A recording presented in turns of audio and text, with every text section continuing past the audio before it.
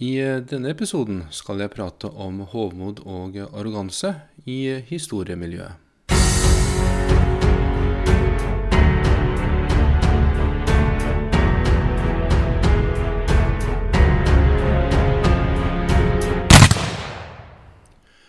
Hei, og velkommen til Nordisk krigshistorie, episode 9. Denne episoden skulle egentlig handlet om noe helt annet, men dessverre så føler jeg at det viktigere ting jeg må prate litt om når det gjelder historie. Lørdag 6. oktober deltok jeg var med på et seminar i Halden om kong Karl den 12.s siste felttog i 1718.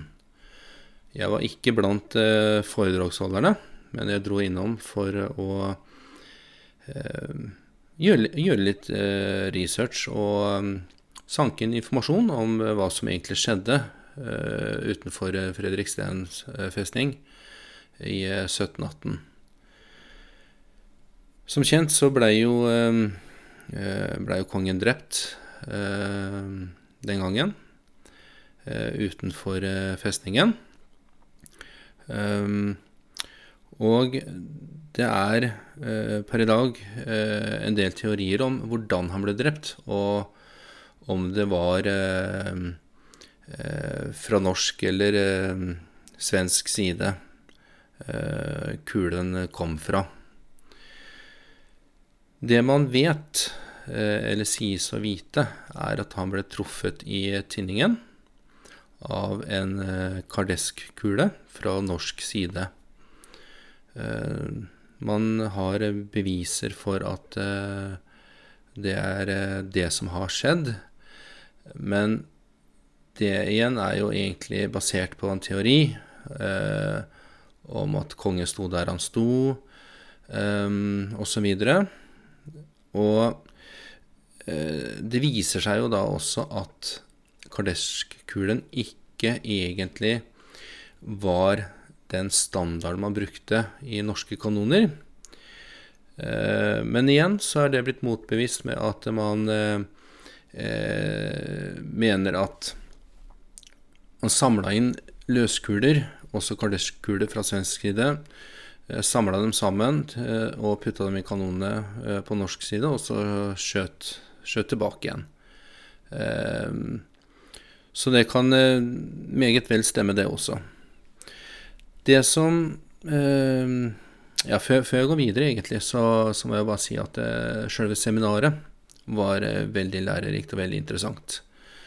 Det var foredragsholdere som Nils Modig, Tore Ulsnes, Leif Tørnqvist, Annie Linnea Mattsson, Linnea Nordell, Magne Rannestad, Cecilia Nordenkull og Sven Eliassen.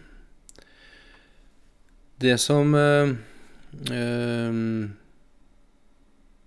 som nok var greia med seminaret her, var at Cecilia Nordenkull har gitt ut en bok som heter Kongemord, en alternativ teori. Og det var vel etter hennes og under hennes foredrag at det ble litt ikke si uroligheter, men hoderisting vel kanskje det rette ordet. Der alle de andre hadde fått presentert sin greie, og omtrent alle i salen av tilhørerne nikket anerkjennende til, og at det var sånn det var, og man lærte også nye ting. Så skulle da Cecilia Nordenkull få presentert sin bok og sin teori om hvordan kongen egentlig ble drept. Etter at hun hadde fått presentert sitt, så var det mye hvisking, hoderisting og litt sånn fliring blant de som forstår seg på historiens gang, da. Og det overrasket meg egentlig veldig, fordi nå er ikke jeg en person som har vanket veldig mye i historiemiljøet.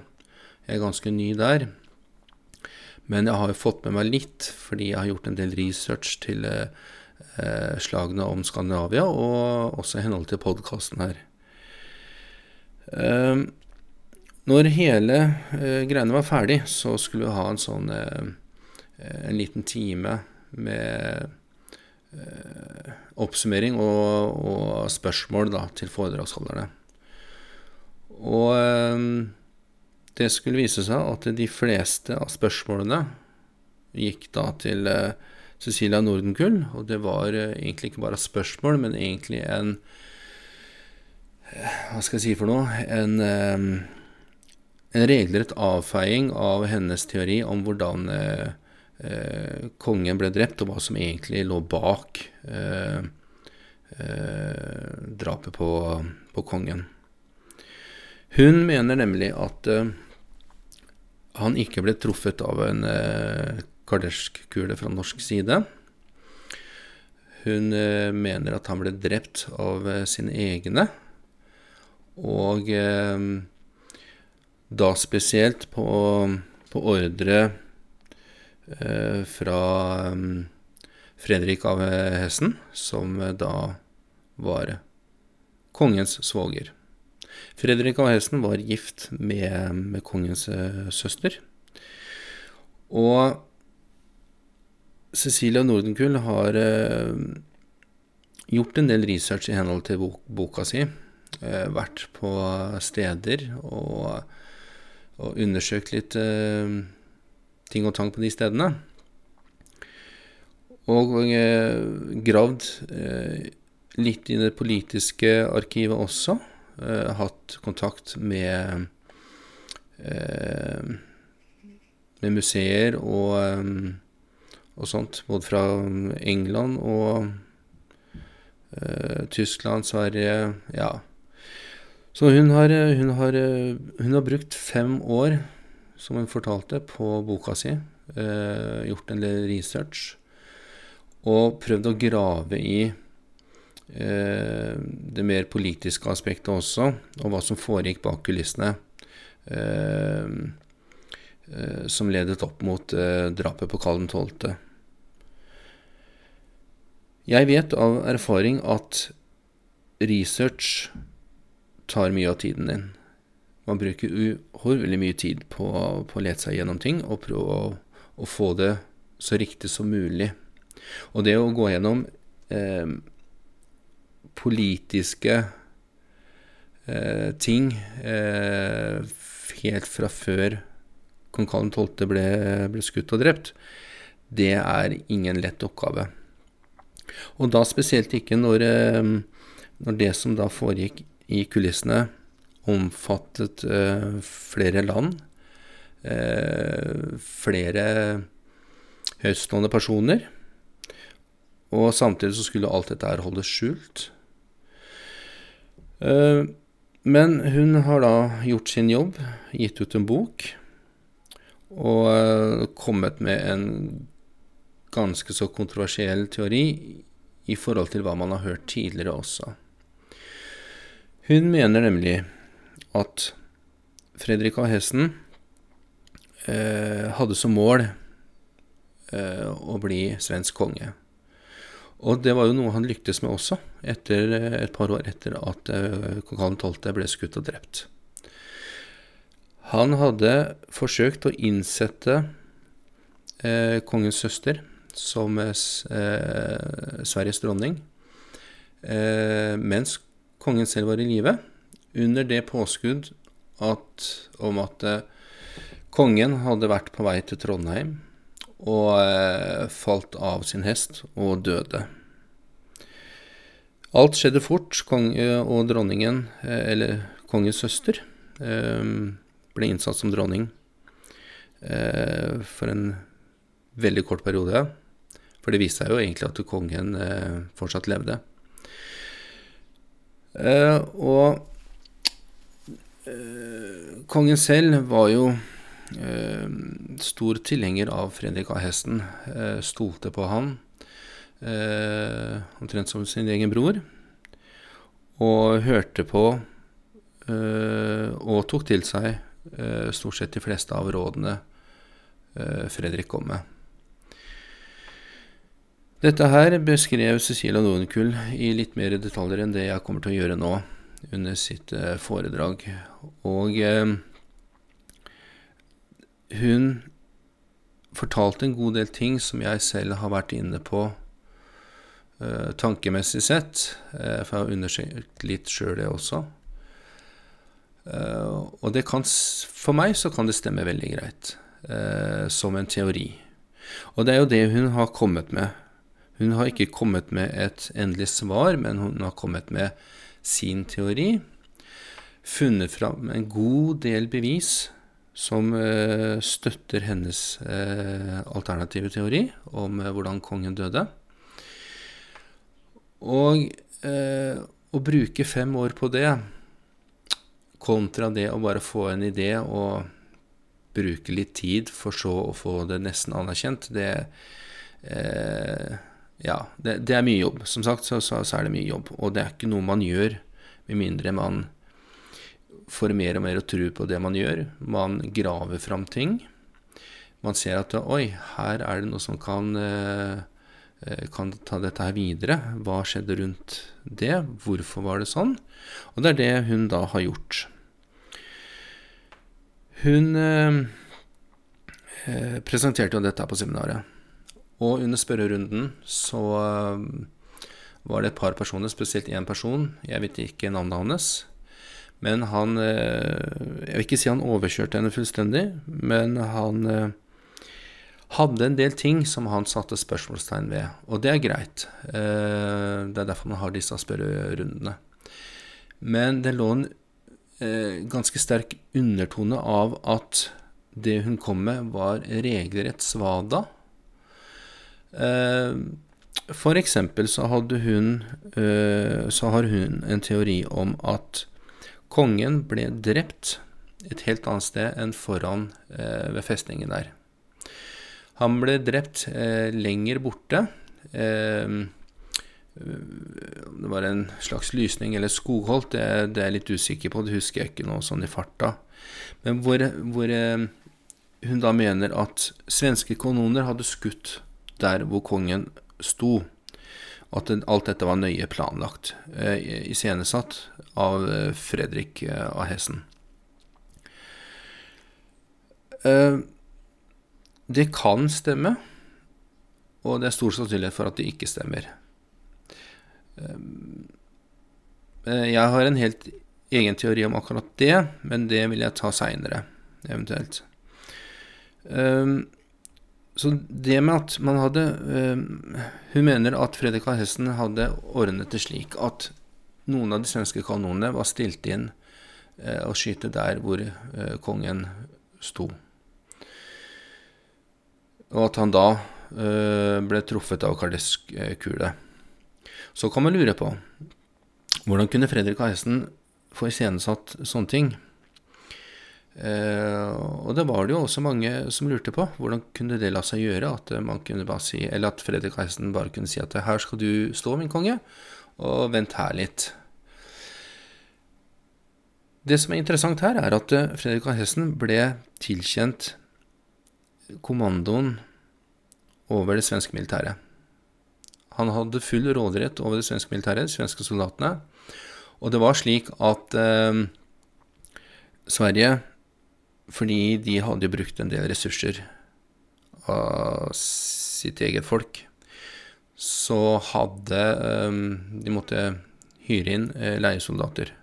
Og de var tyske, det var også polske, og det var finske. Fredrik selv var tysk. Og det var en del tyske soldater ved Fredriksten festning. Og det jo egentlig ikke, altså teoretisk så det ikke vanskelig å tenke seg hvilken maktposisjon Fredrik egentlig var i da, når han hadde full råderett over det militære. Så det, ja, hva skal jeg si, det ikke helt utenkelig at han kan ha sagt til de som opererte de kanonene som skjøt der hvor kongen da angivelig skulle ha stått. Det ikke utenkelig at Fredrik da har gitt informasjon om at her skal dere skyte, fordi jeg sier det. Jeg øverstkommanderende, jeg vet at her kommer fienden til å dukke opp, og så skal dere skyte på mitt signal. Altså det ikke utenkelig. Sånn sett, den gang så hadde man ikke den teknologien man har i dag. Man måtte bare stole på sine overordnede øverstbefalende. Sånn var det. Og det har man også sett mange eksempel på, at ting har gått skikkelig skeis fordi man har stolt blindt på sin øverstkommanderende. Blant annet når kong Karl 12. ble skadet noen år tidligere, så måtte andre general ta over, og det endte med tap for karolinerne. For det var ikke alle som var like drevet som kongen selv. Men uansett, dette teorier, og Cecilia Nordenkuhl har prøvd så godt hun har kunnet å samle inn informasjon som kan støtte den teorien hun har kommet med. Og det jo ikke noe galt i det. Det ikke noe galt i å komme med en teori. Det som jeg synes synd, og egentlig veldig galt og en skam, det at når sånne teorier blir presentert, og de faller utenfor de teoriene man har blitt foret med gjennom så mange år, så har man veldig lett for å bare avfeie det som fjas, uten å gå i dybden, uten å sette seg inn i hva hun egentlig har kommet fram til, og hvordan hun har kommet fram til det. For det ble jo selv påtroppende kommandant for Fredriksten festning avfeide dette her, og ytret hele tiden at vi vet at skuddet kom fra norsk side. Dette vet vi jo. Problemet her at de norske soldatene, altså de soldatene som var på festningen, visste jo ikke engang før et par dager senere at svenskene var borte. Så hvordan kan man vite da at den kvelden så blei kongen skutt med kardeskule fra norsk side, når man ikke engang visste at svenskene hadde dratt? For meg så det uforståelig. Jo, man har for eksempel man har hatt en teori. Man har lest i de svenske historiebøkene, loggene blant annet, som har blitt skrevet, hvor det da også står at kongen ble skutt mens han sto i ene løpegraven. Og det var dette her Cecilia blant annet ble konfrontert med, men det jo en soldat der, jeg husker ikke, det var ikke en kommandant, men det var en løytnant, eller ja, som hadde skrevet i sin rapport om at han hadde blitt bedt om av kongen selv om å støtte ham under armen, så han kunne komme seg opp på jordvollene, slik at han kunne speide utover terrenget og se seg rundt. Dette da loggført, og det riktig, det loggført. Det Cecilia har funnet ut, at denne soldaten eller løytnanten var en av Fredriks mest betrodde undersåttere.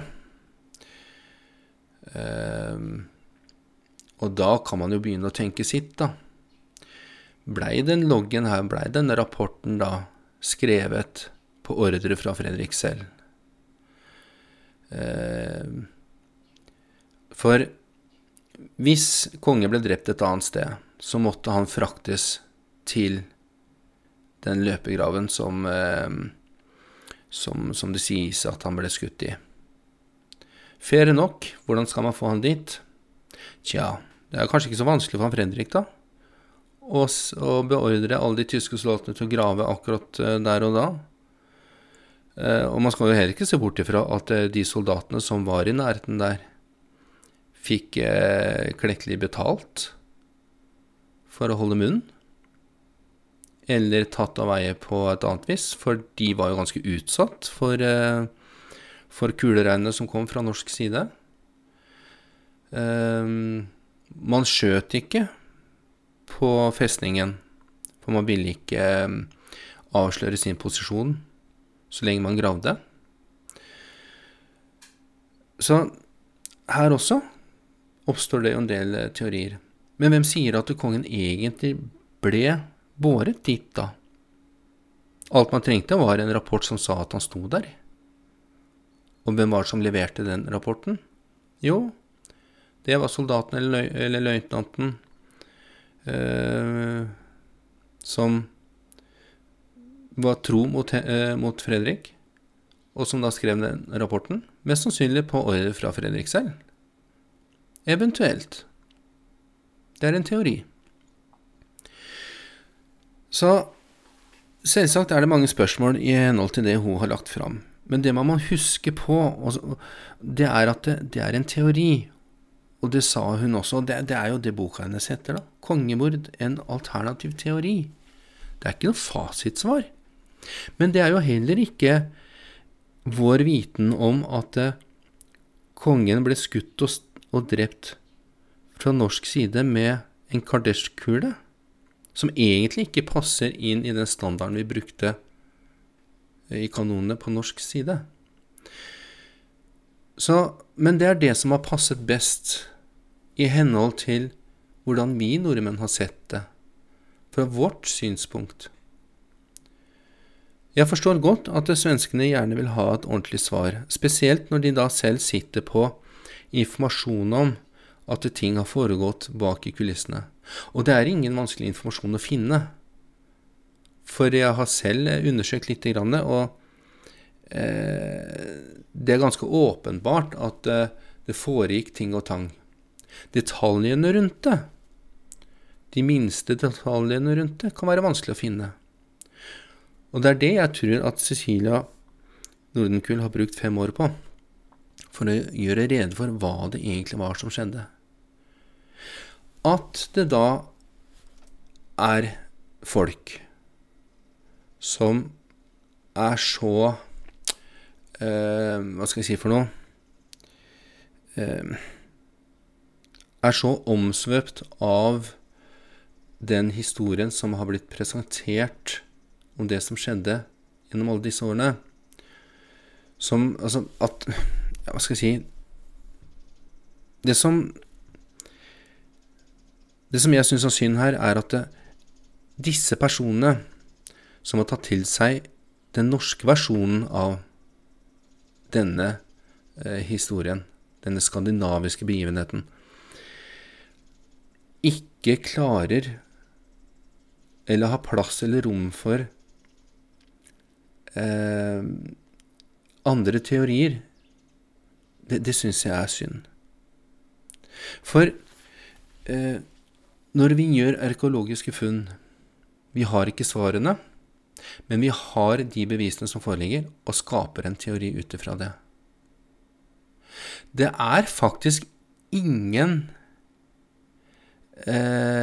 historiske begivenheter som er vitenskapelig bevist ned til hver minste lille detalj. Mye er loggført, Men hvem var det som førte loggene? Hva var motivet bak det? De døde får ikke loggføre. De undertrykte fikk heller ikke loggføre noe som helst. De måtte bare innfinne seg med at overherren vant, og sånn det bare.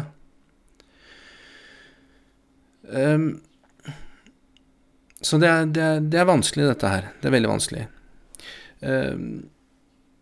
Men jeg synes jo at det er synd. Jeg synes det er synd at man bare avfeier teorier, spesielt når historie i seg selv baserer seg på teorier, fortellinger, det som har blitt loggført.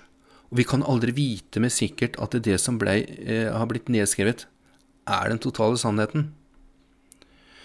Og det det jeg synes vanskelig med å gjøre en del research, og spesielt i henhold til slagene om Skandinavia. Fordi jeg ønsker å få med det som skjedde i kulissene også, for å skape en større forståelse for hvorfor det som skjedde egentlig skjedde. Hva var det som lå til grunn for bondeopprør? Mange mener jo at men det var undertrykte folk. Ja vel. Men de må jo ha hatt en plan med hva som skulle skje videre. Noen fikk hjelp fra andre høytstående embetsmenn. Hva var motivet til dem? Man fikk hjelp, opprøret fikk til og med hjelp fra andre konger. Så man kan ikke bare si at her var det slag, og det endte sånn og sånn. Ok, men hvorfor var det det? Nei, det bare var sånn. Men man kan ikke si det. Man må prøve å finne ut hva som lå bak. Og det det mye jobb i. Og det det jeg ønsker at andre historikere også hadde hatt lyst til å gjøre noe mer av, og ikke bare kjøre seg fast i ett spor. Ja, men i historiebøkene så står det faktisk at den svenske kongen ble skutt med en norsk kardesjkule. Ok, hvilken historiebøker det? Jo, det de norske. Ja, og noen av de svenske. Men så har man funnet ut i etterkant teorier. Ja, noen av teoriene fullstendig på trynet. Det greit. Man mener jo at kongen overlevde og dro til USA, stiftet familie der. Ja. Men man kan ikke avfeie alt bare fordi at man komfortabel med det som nedskrevet. Man interessert i historie, så man også interessert i å vite hva som egentlig skjedde. Og ja, det kan hende man må svelge en del kameler. Og det jo da noe svenskene også har gjort i 300 år nå, med kongens død. De har hele tiden fått printet inn, jo, men det var nordmenn som tok dem. Det kan godt hende det. Men det kan også hende at det var svenskene selv som tok den av dagen. For hvem ble egentlig konge etter at kong Karl 12. døde? Jo, det var jo Fredrik av Hessen. At det ikke gikk så bra, det jo en annen ting. Men det har jo en del å gjøre med at ting begynte å gå nedover når kong Karl 12. tok over. Så nei, altså jeg ble veldig overrasket over at det slikt i historiemiljøet. Jeg visste det vel egentlig fra tidligere. Det jo spesielt miljø. Det det. Men når regelrett avfeier en teori uten å ha satt seg inn i det. Altså, Cecilia sa selv at kjøp boka mi, lån den på biblioteket. Når den kommer dit, sett dere inn i hva jeg har funnet av informasjon. Selv så rakk jeg ikke å kjøpe boka hennes. Jeg tenkte jeg skulle gjøre det når seminaret var ferdig, men da var det borte. Om de hadde pakket den bort, tatt den ned, eller om den var utsolgt, det vet jeg ikke. Men jeg skal i hvert fall få tak i den, så skal jeg lese den. For det interessant, det hun har å komme med. Og ja, det en teori som alt annet. Det var jo også en teori om at kongen ble drept av en knapp, den berømte knappen. For den matcher jo da hølet i kraniet. Jo, det gjør den jo. Men det er en del andre ting som faktisk kan matche de hullene som er i kraniet også. Jeg har teori blant annet, men det vil jeg komme med litt senere når jeg har gjort min research. Så uansett da, jeg prater jo vei her, og dette ble en helt annen episode enn det jeg hadde planlagt, men jeg bare føler at dette må fram.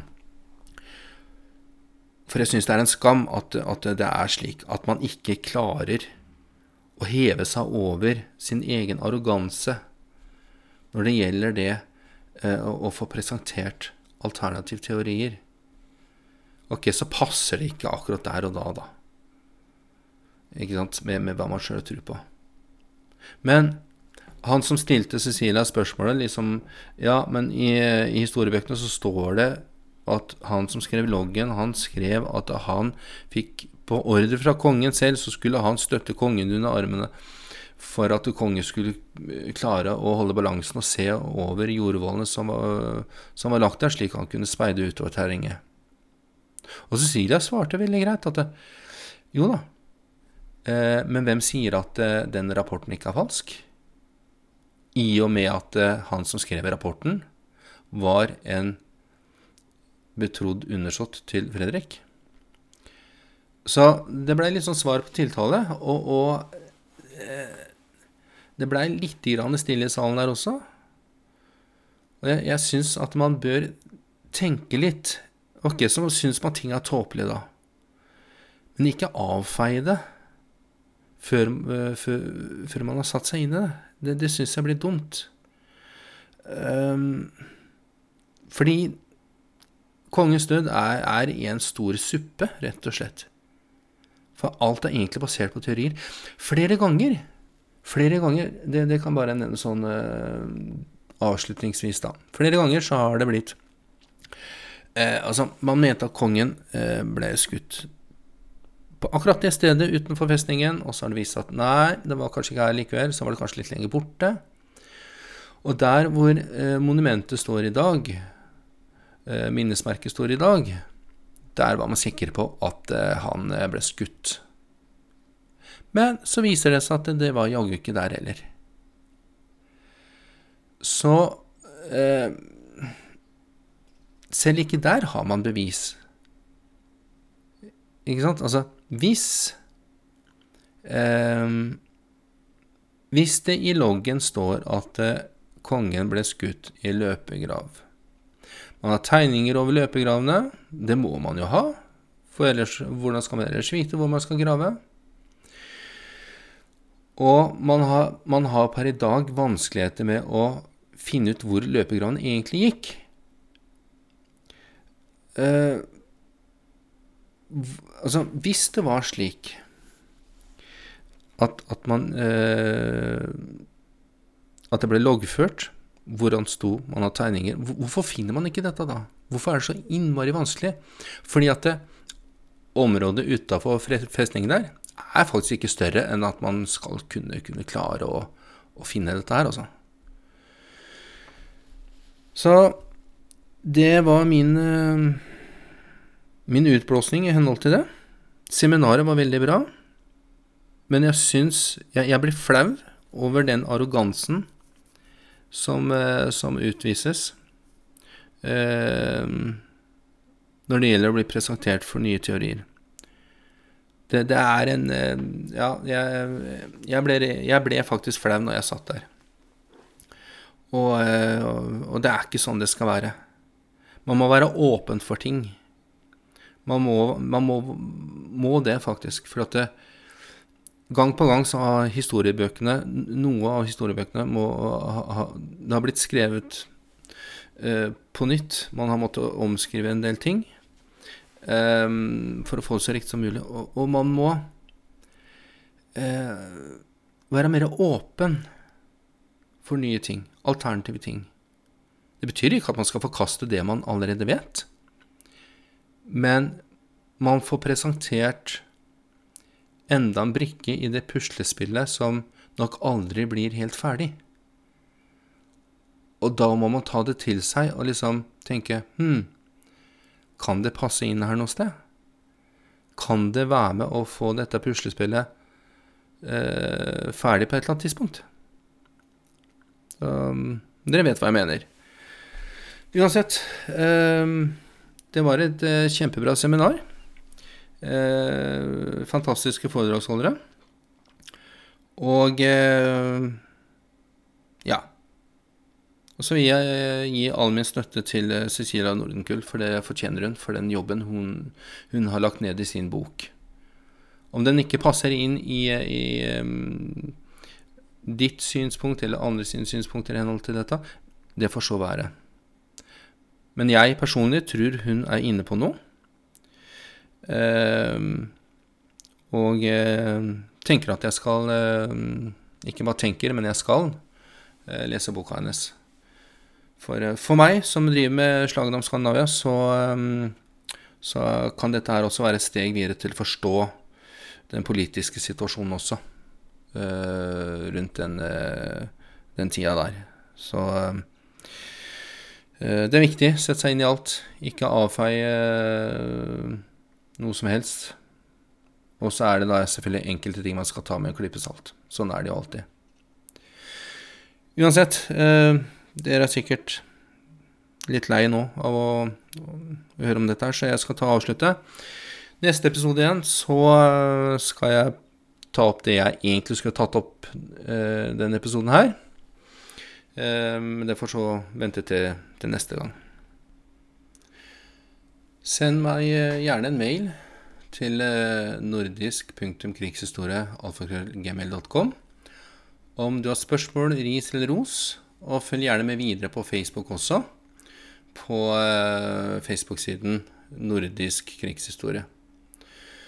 Om du ønsker å følge med på utviklingen av dokumentarene jeg jobber med, så er det bare å klikke inn på Facebook og søke etter Slagene om Skandinavia.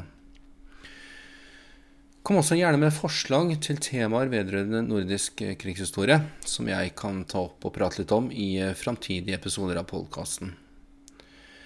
Det har vært veldig stille når det gjelder forslag til hva jeg kan prate om.